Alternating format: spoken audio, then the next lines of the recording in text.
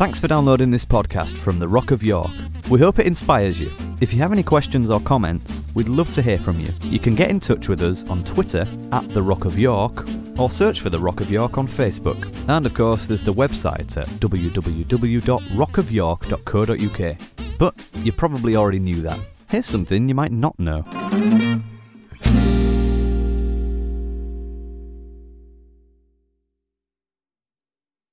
I'm going to take a few minutes tonight. I want to give you one scripture at the beginning, then I'm going to show you a clip for a movie that's about to come out later this month. The scripture I want to give you is in Romans chapter 5, verse 17. And it says, "For if by the trespass of one man death reigned through that one man," or in other words, if because of the stuff that happened with Adam that we got involved with and the stuff that we have done that death reigned, it says these words, which are fascinating because Beth quoted these exact words, and Chris also talked some about this while I was away the other week. How much more? Okay, how much more? I want you to remember that phrase. How much more will those who receive God's abundant provision of grace and of the gift of righteousness reign in life through the one man, Christ Jesus? So we've actually been given a call and an opportunity to reign in life through the one man, Christ Jesus, in a how much more experience of the gospel. Now when you ask the question, are you living in a how much more experience in your supposed, let's call it Christianity, okay? So, I became aware when I was away in America last week of a new movie that's coming out starring Ewan McGregor, and it's called Last Days in the Desert. So I want to show you the movie trailer, and then I want to read you, to start tonight, an interview with Ewan McGregor by Relevant Magazine that will set us up for what we want to say tonight. So this is the trailer for the movie.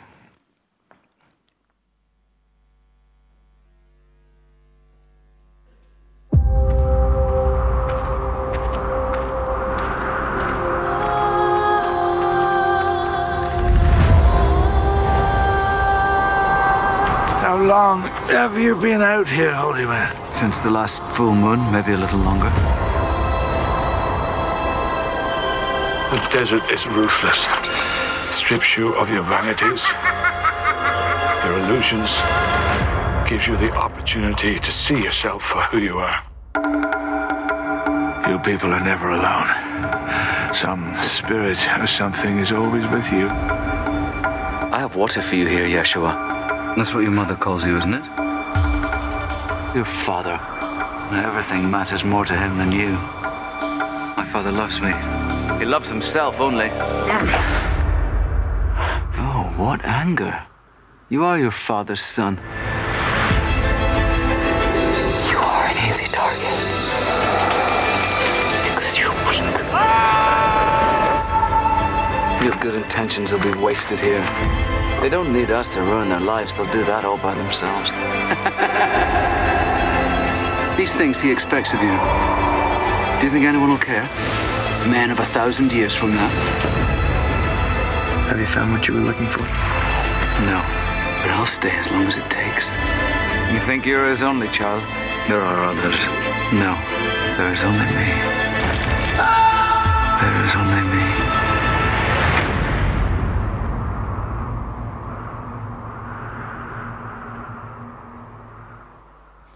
All right, I want to watch it. Okay, so this was an interview that was done with Ewan McGregor about this upcoming movie, Last Days in the Desert. So I want to read it to you. I think it's well worth the read, okay? We sat down with Ewan McGregor to talk about his groundbreaking take on the 40-day temptation of Jesus and the experience of getting inside the head of history's most famous foes. I started reading the script, and the first 3 or 4 pages were just a man walking in the desert, with no reference made as to where it is, or when it is, or who it is, Ewan McGregor recalls. The script described a man sleeping under a bush, shading himself from the sun, Walking endlessly through the landscape, the man is alone in the desert. But who is he and why he's there aren't clear. The script for the film, called Last Days in the Desert, director Rodrigo Garcia had emailed it to McGregor with the proviso that it was unlikely he would want to do the film. It was too risky. McGregor had just met Garcia over the Christmas holidays after being introduced by mutual friend Emmanuel Lubezki, who is the cinematographer of The Revenant and Birdman and Gravity. He didn't know what Garcia meant by risky, but being an actor who likes challenges, he was intrigued. There was something beautiful, poetic, and unusual about the writing, McGregor says. His curiosity built as he read the script's opening pages. The unidentified man walks across a wide-open desert and sees another man walking toward him in the deep distance. As he gets closer and closer, the man begins to recognize that the other man is actually himself.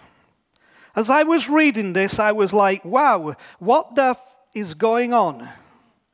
McGregor says. When the two men meet face to face, the other man speaks first. Above his first line of dialogue, the script said, Lucifer. And I thought, oh my God, now I know who's in the desert. McGregor took the part.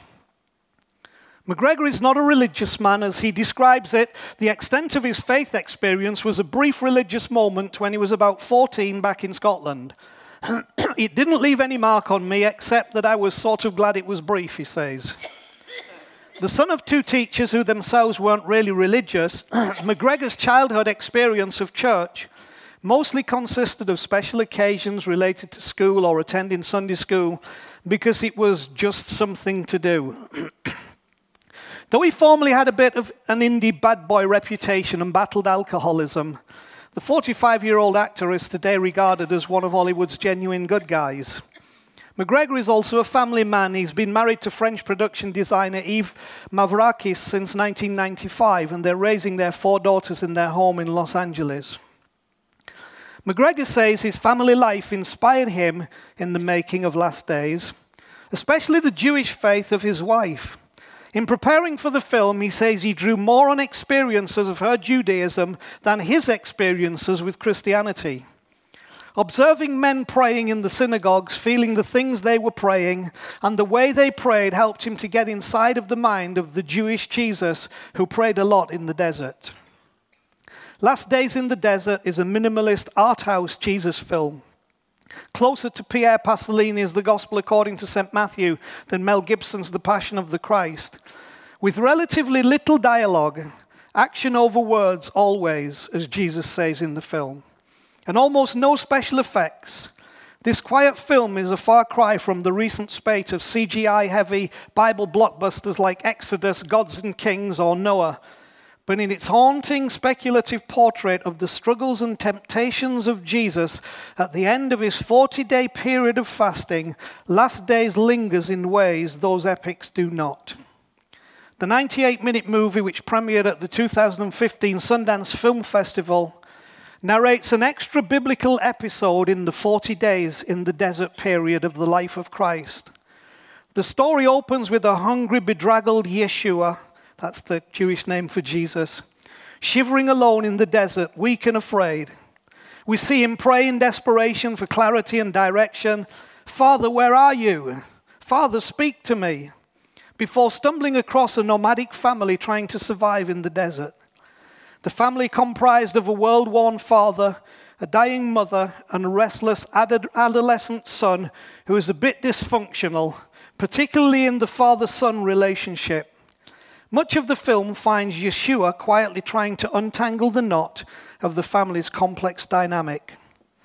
Though the plot is invented, it comes off as thematically and somewhat theologically harmonious with what Matthew 4, verse 1 through 11, Mark 1, verse 12 through 13, and Luke 4, verse 1 through 13 say about this pivotal preparatory chapter in Jesus' story. It's a story about temptation, with Satan, played also by McGregor, a constant pestering presence seeking to derail the mission of Jesus before it begins. It's a story about the humanity of Christ, who fasted and was hungry, spent the night in the desert and was cold, saw people suffer and wept. And it's also a story about Jesus finding clarity about his identity and mission, praying and preparing for the road to Calvary by grasping his identity as the Son of God. The film presents the family's father-son dynamic as something Yeshua relates to deeply. In the boy's frustrations with feeling drawn to ambition, but also devoted to his father's will, Jesus sees a bit of himself. The father-son motive helped McGregor himself, a father and a son, enter into the character of Jesus as he prepared to shoot the film. I started reading books about Jesus and tried to find him that way, but the books were trying to disprove the idea of him being the Son of God, and that was not helpful to me, he says. I was playing the Son of God, a man whose father was God. This was a man who had trouble communicating with his father and wanted answers about his calling from his father, who is asking him to do this thing to ultimately die a painful death. McGregor stopped reading books about Jesus and started thinking of him as a man, albeit a man with a divine heritage. I was trying to find the man who was a preacher, a rabbi, a teacher, a holy man, whose father is God. There were many sides to him, says McGregor, who liked that the film showed the strength, but also the searching, doubting, and frailty of the divine human Christ. I thought it was interesting, this idea of a young preacher who isn't absolutely self-assured on everything. I like that he had moments of uncertainty. The human side of Jesus is indeed a focal point of last days. Though not in as jarring a sacrilegious way as, say, Martin Scorsese's controversial The Last Temptation of Christ, but Garcia certainly foregrounds the fleshliness of Jesus and the world in which he walks. It's a world of dirt and decaying animals, a place where rocks get in shoes, as happens to Yeshua. And unexpected expulsions of wind are funny. They use another word there. Yes, this is a movie where Jesus laughs at that. It's a world of work. Jesus puts his carpentry skills to use, and one of sleep and sexuality and slimy bugs. And it's a world where death is an inescapable part of life.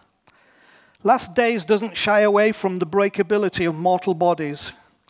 Underscored in a haunting series of shots showing the death and cremation of a main character, 1 minute the character is alive and here, the next ashes.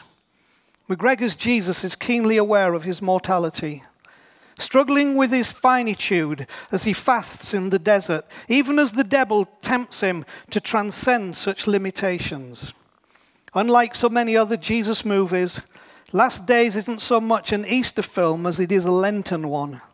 The 40 days of fasting and discipline in Lent have for centuries helped Christians identify with Christ in the desert, finding beauty in the sparse, simple landscapes of barren deserts, both physical and spiritual. Deserts in the Bible are rarely enjoyable places, but they are the places where God brings his people to teach them, to refine them, and prepare them. Think of the wilderness wanderings of Israel for 40 years prior to entering the promised land. Deserts are places of vulnerability and yet spiritual illumination, which is one of the things McGregor enjoyed most about shooting The Last Days. There was something beautiful about making the film. There were no cell signals out there.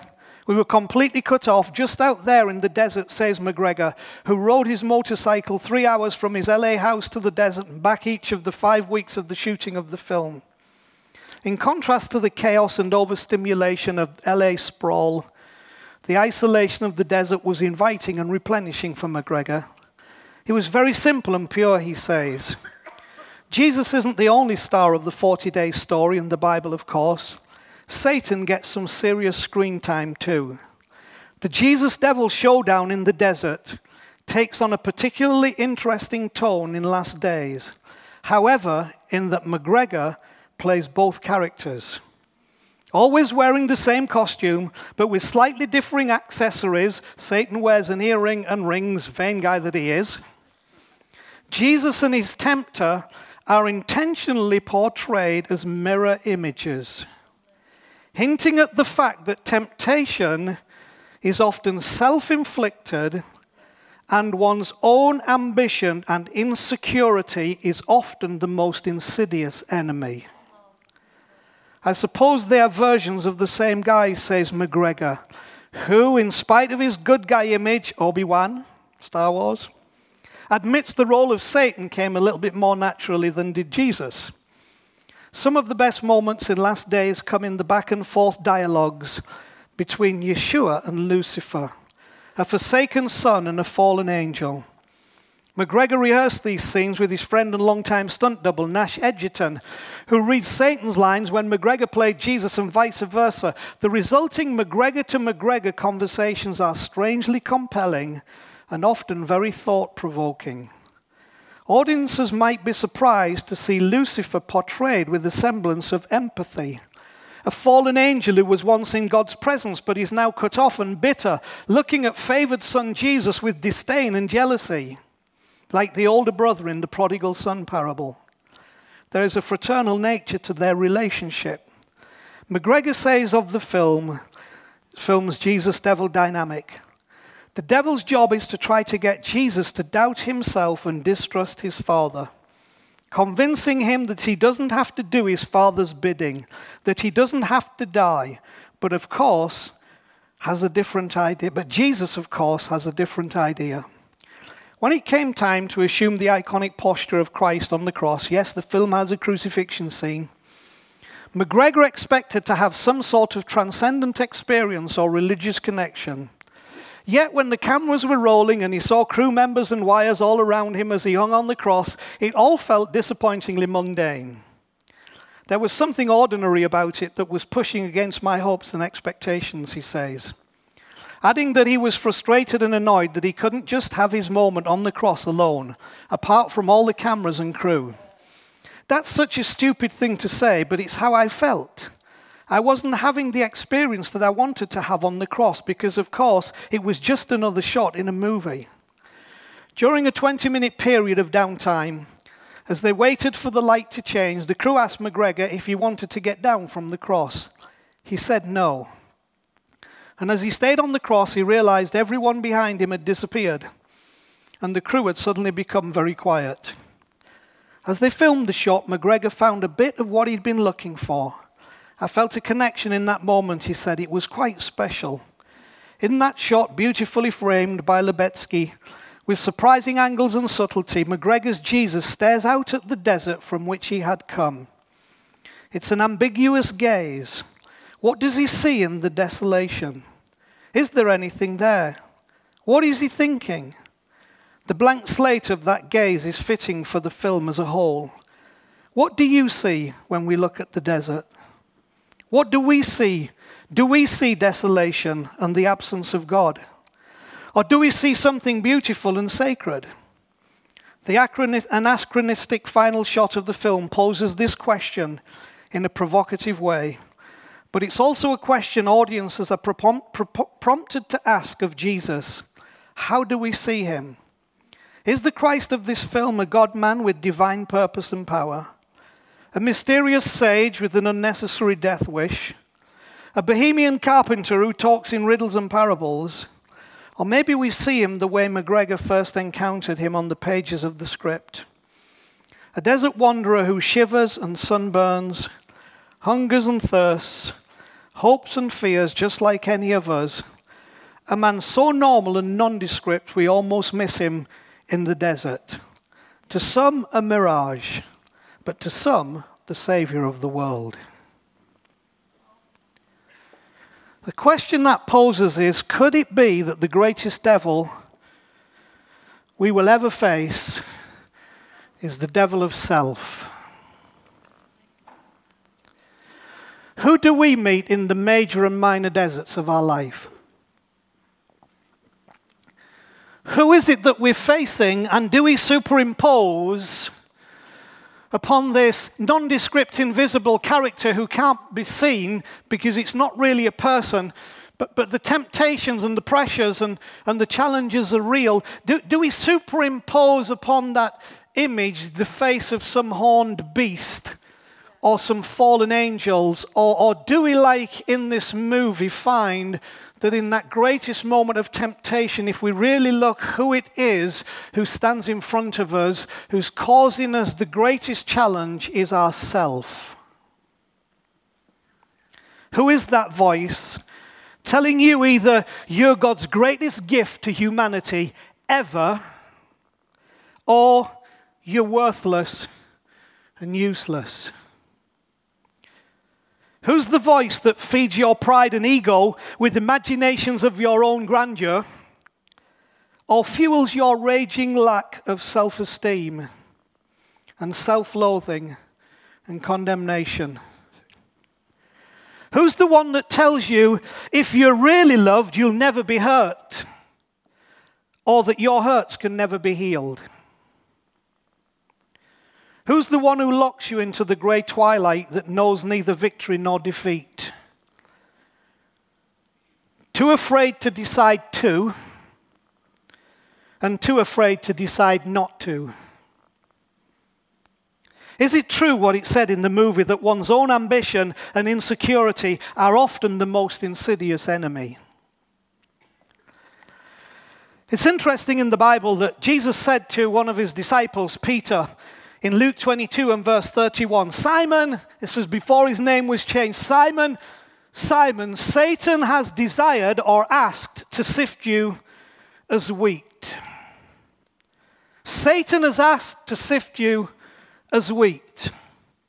But then in Matthew 16 verse 23, after this great event where evidently identity is very important because it deals with who do people say that I, the Son of Man, am, and who do you say that I am? And then Jesus saying to Peter, you're Peter, I'm going to build my church, all about identity. But in verse 23 of that same chapter, Jesus turned to Peter and said, get behind me, Satan. You are a stumbling block to me. You do not have in mind the things of God, but the things of men. Luke 22:31. Simon, Satan has asked to sift you as wheat. Matthew 16:23. Peter, get behind me, Satan. Could Jesus have been saying to Peter in that earlier event recorded in Luke, your own actions and character and personality are going to sift you like wheat? We feel much more comfortable making that an external proposition with the physical devil than we do facing the devil of self. And so coming back to Luke 22 verse 32, Simon, Satan has asked to sift you as wheat, but I have prayed for you, Simon, that your faith may not fail you. What? In the process of facing you, that you will have faith that will not fail because you'll be willing to meet yourself face to face and that you will overcome. There are some interesting issues in the Bible that we overlook and are not often told. The word devil is the Greek word diabolos, but the Greek word diabolos is not describing a character, it's describing an event. The word diabolos means slanderous or slanderer. So when the Bible uses the word devil, it's just as easy in the Greek to use the term slanderer when the slanderer, the one who speaks against you, turns up. So when Jesus met the devil in the desert, you have to ask the question, I think there's a real devil personally, but you have to ask the question, which devil was it that Jesus was facing? And is that the same devil that we meet in our desert? In our times of frustration, in our times of disillusionment, disappointment, when we're wrestling with all kinds of issues. The word Satan in the Bible means adversary. So Satan doesn't just mean a personality or a character. It more describes what this thing or who this thing is. This thing is an adversary. Adversary is an enemy who works against you. Is it possible that Peter was his own Satan? Is it possible that Peter was his own devil? That Peter was slanderous? That Peter was an adversary to himself? Isn't it fascinating that when Peter was challenged as to whether he was a follower of Jesus, he completely denied that he'd ever known Jesus. It all was still this issue of identity. Let me give you one other one. This devil, Satan, is also called in Revelation chapter 12, the accuser. These are all interrelated words. The word accuser comes from the Greek word kategoros, which is the word from which we get our English to categorize. Can you see? To categorize, to slander, to be adversarial are all connected together. Therefore, I propose to you, it's not as far-fetched as some of you may think in the context of what is the Satan we face? What is the devil we face? Is it some external character that is so destructive to our lives, or is it part of us? That we, by the grace of God in Christ, have to face and ultimately leave our desert in the power of the Spirit. Now, some of you will be so determined to preserve the identity of a real devil that you won't even give 2 minutes to think about this, which I think is sad if the whole intention is, I'm going to keep the devil real, you're not taking my devil away from me. As I've already said, I actually do believe there is a person, but I don't think he's the problem. It's interesting, challenging how quickly we can leap from seeing a glimpse of who the real Jesus is, Matthew 16, you're the Christ, the Son of the living God, to being Satan, get thee behind me, Satan. It seems that it, or his, whichever you want it to be, greatest effort is located on getting us to define our identity in ways that are destructive to our how much more potential. This whole challenge is focused on your identity. And it's your identity that holds the key to your how much more potential. It's who you think you are and who you think you have made to be that holds the key. The whole issue of Jesus in the desert was a battle for his identity. The adversarial challenge in the biblical account of Jesus' encounter in the desert consisted of 3 temptations at the end of the 40 wilderness days, all of which were related to Jesus' identity. If you are the Son of God. In other words, if I can disrupt your identity, if I can cloud your identity, if I can get you locked into an identity that was never meant to be God's more than enough identity for you, then I have defeated you and you will never become who you were meant to become. Jesus could have jumped off the temple and angels caught him. He could have turned the stone to bread. He could have bowed down to Satan and received the kingdoms of the world in the easy way. He could have done all that, but in doing that, his identity would have been destroyed by his own actions, so he could never have been a savior to the world. I tell you tonight that what the devil is after is your identity. But I also propose to you that the devil or the Satan or the accuser that is after your identity may well be you. One of the greater lessons of the account of Jesus' temptations then in the desert, if not the greatest, is the need to resolve the challenge of discovering our God-given identity.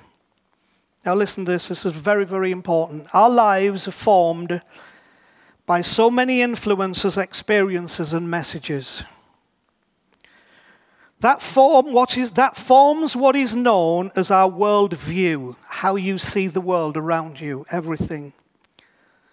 It forms what is known as our worldview, that we tend to develop, that form, what is known as our worldview, that we tend to develop coping mechanisms to alleviate the residual senses and feelings deposited in us by our life experiences. You may not realize it, but everything that you are doing and everything you do, if you have not found your identity, is a coping mechanism designed to alleviate the feelings and the stress. Those of you who were abused have developed coping mechanisms.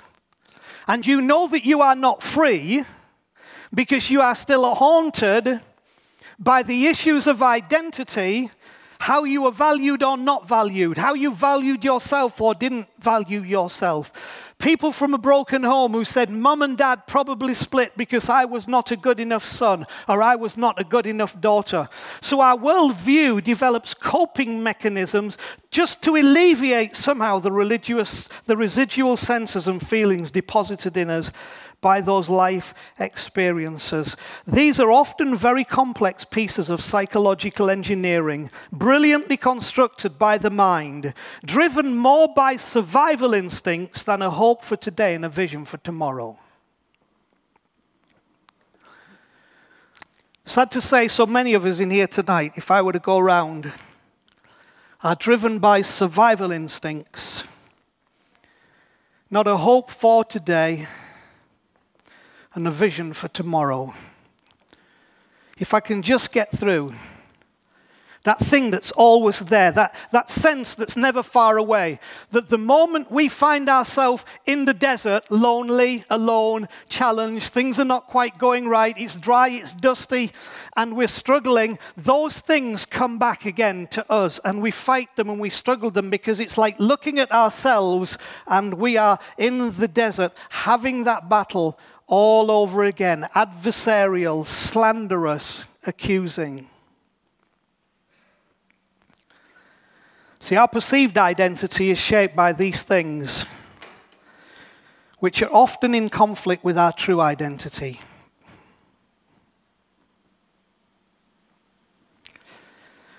What's interesting about this journey is that ultimately Jesus emerges from the desert.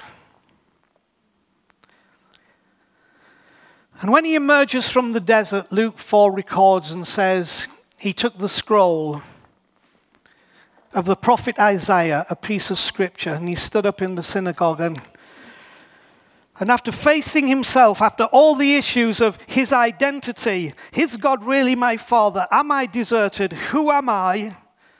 He comes out of that desert and says, the Spirit of the Lord is on me. I know that he has anointed me. I know that now coming out of me is some good news. I know what's coming out of me is a sense of freedom that I can share with others. I know what's coming out of me is a recovery. It's sight for blind people. It's life. It's help. It's hope.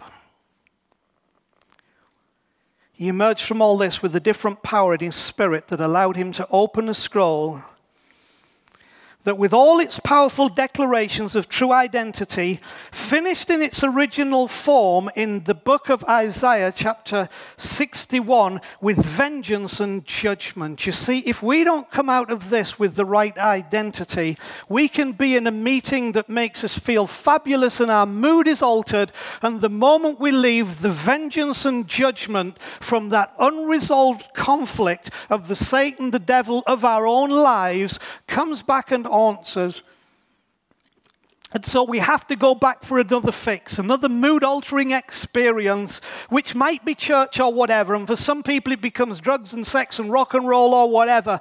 All the mood-altering, because we can talk about stuff. The issue is, has that battle been resolved? Have we left our desert in the power of a different spirit, another spirit?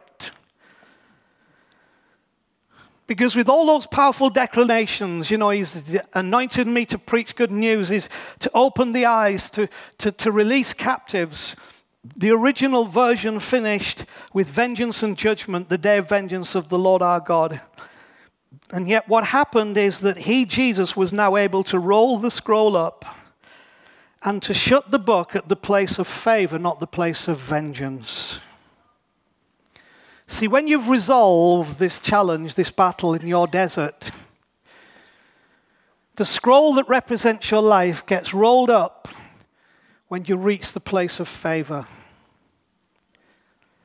And freedom and release becomes your portion from that day. It becomes a how much more experience. God doesn't want you to have a this is what is experience, and hopefully I'll survive it and get by. He wants you to have a how much more experience. It's connected to your identity. It's connected to your wilderness. It's connected to your encounter with your devil, with your Satan, that can be resolved when you understand the identity that you have is not the one that life has served you up, but it's the identity that you have been given in Christ. Remember, I said at the very beginning, how much more will those who receive God's abundant provision of grace and the gift of righteousness reign in life through the one man, Jesus Christ? From our wildernesses, God expects us to come out and reign in life. But if we stay in the desert of our experiences, we will never be free of the torments of our own devil. So God wants you to come out and close the book at the place of favor and not vengeance. And I invite you to do that tonight. Let's bow your heads with me just for one moment.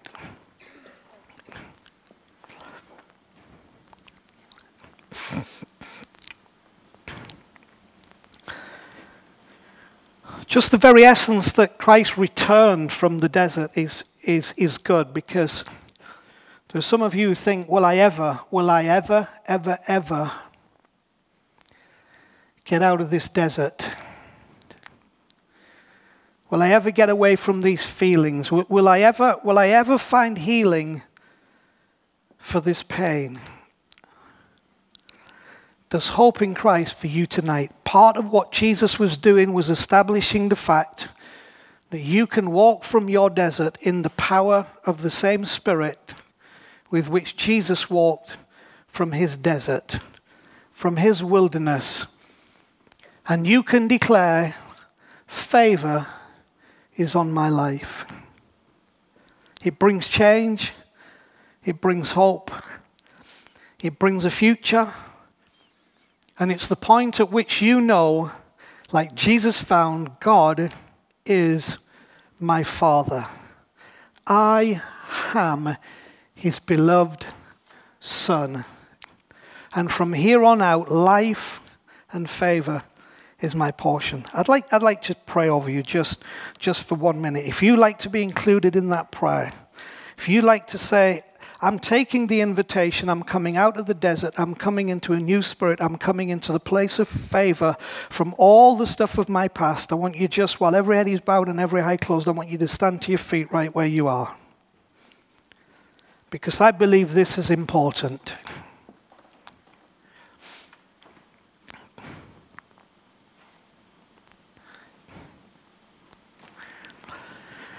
See, what I want you to understand is Jesus started where most of us finish. Most of us finish with the increasing burdens of life and the unresolved conflicts and issues. And we go to our graves, sadly, still bearing the pains and the wounds. But Jesus started where we usually finish, so that he could finish what we need to start. To finish that desert thing and say, favor on you, life on you, value on you, hope on you, worth on you, shame off you. And I'm believing that for you tonight. I want you just to open your heart. I'm going to pray for you right now, Father, in Jesus' name, for everyone who has stood here in this place, making a declaration that they are receiving the invitation to come out of the desert in the power of a new spirit because of the Father's love for them, in the same way as the Father's love for you, and to receive that same anointing that came upon you to say, now the Spirit of the Lord is upon me, and I can close the book at favor and not at vengeance. For everyone who's declaring that tonight, I release that favor in your name, Jesus. I release that health. I release that wholeness. I speak a release over their life for everything of the past, behaviors and conflicts and issues that have been unresolved right now. I pray they be resolved in the name of Jesus right now. That everything that has tied any of these people to issues of the past, that now they've been unable to separate them from, I declare that what comes by your Spirit, that you call the anointing, breaks the yoke or the thing that ties us to those issues of the past in Jesus' name, that we are forgiven and we can forgive. that favor is on our life tonight in Jesus' name. So I release a spirit of faith. I release a spirit of hope. I release a spirit of acceptance, of belonging, and a knowing that we have found home and it's safe because we're no longer facing that adversary that's tormented us for so long, but now we have been set free by your abundant provision of grace into a how much more experience. I pray the how much more experience on every life in here tonight, Father, in Jesus' name. That for every blessing we'll say, how much more? But the measure never ends. I release it, Father, with great compassion of heart because we understand the pains, the hurts, the difficulties. I thank you that your love and grace is working right now by your Spirit. Make the words that I am speaking to be flesh and to be life. Word incarnate, God made flesh, glory revealed in every life. In Jesus' name, amen. Thank you. You may be seated. Appreciate your kindness and patience, and every blessing to you. And we'll be back again Wednesday and Saturday. Thanks for listening. You might not be aware that The Rock is funded completely through donations from people like yourself. So if you feel like you're part of our community, it would be great if you could make a contribution by visiting our website at www.rockofyork.co.uk and just click on the donate button for more information. Thanks again.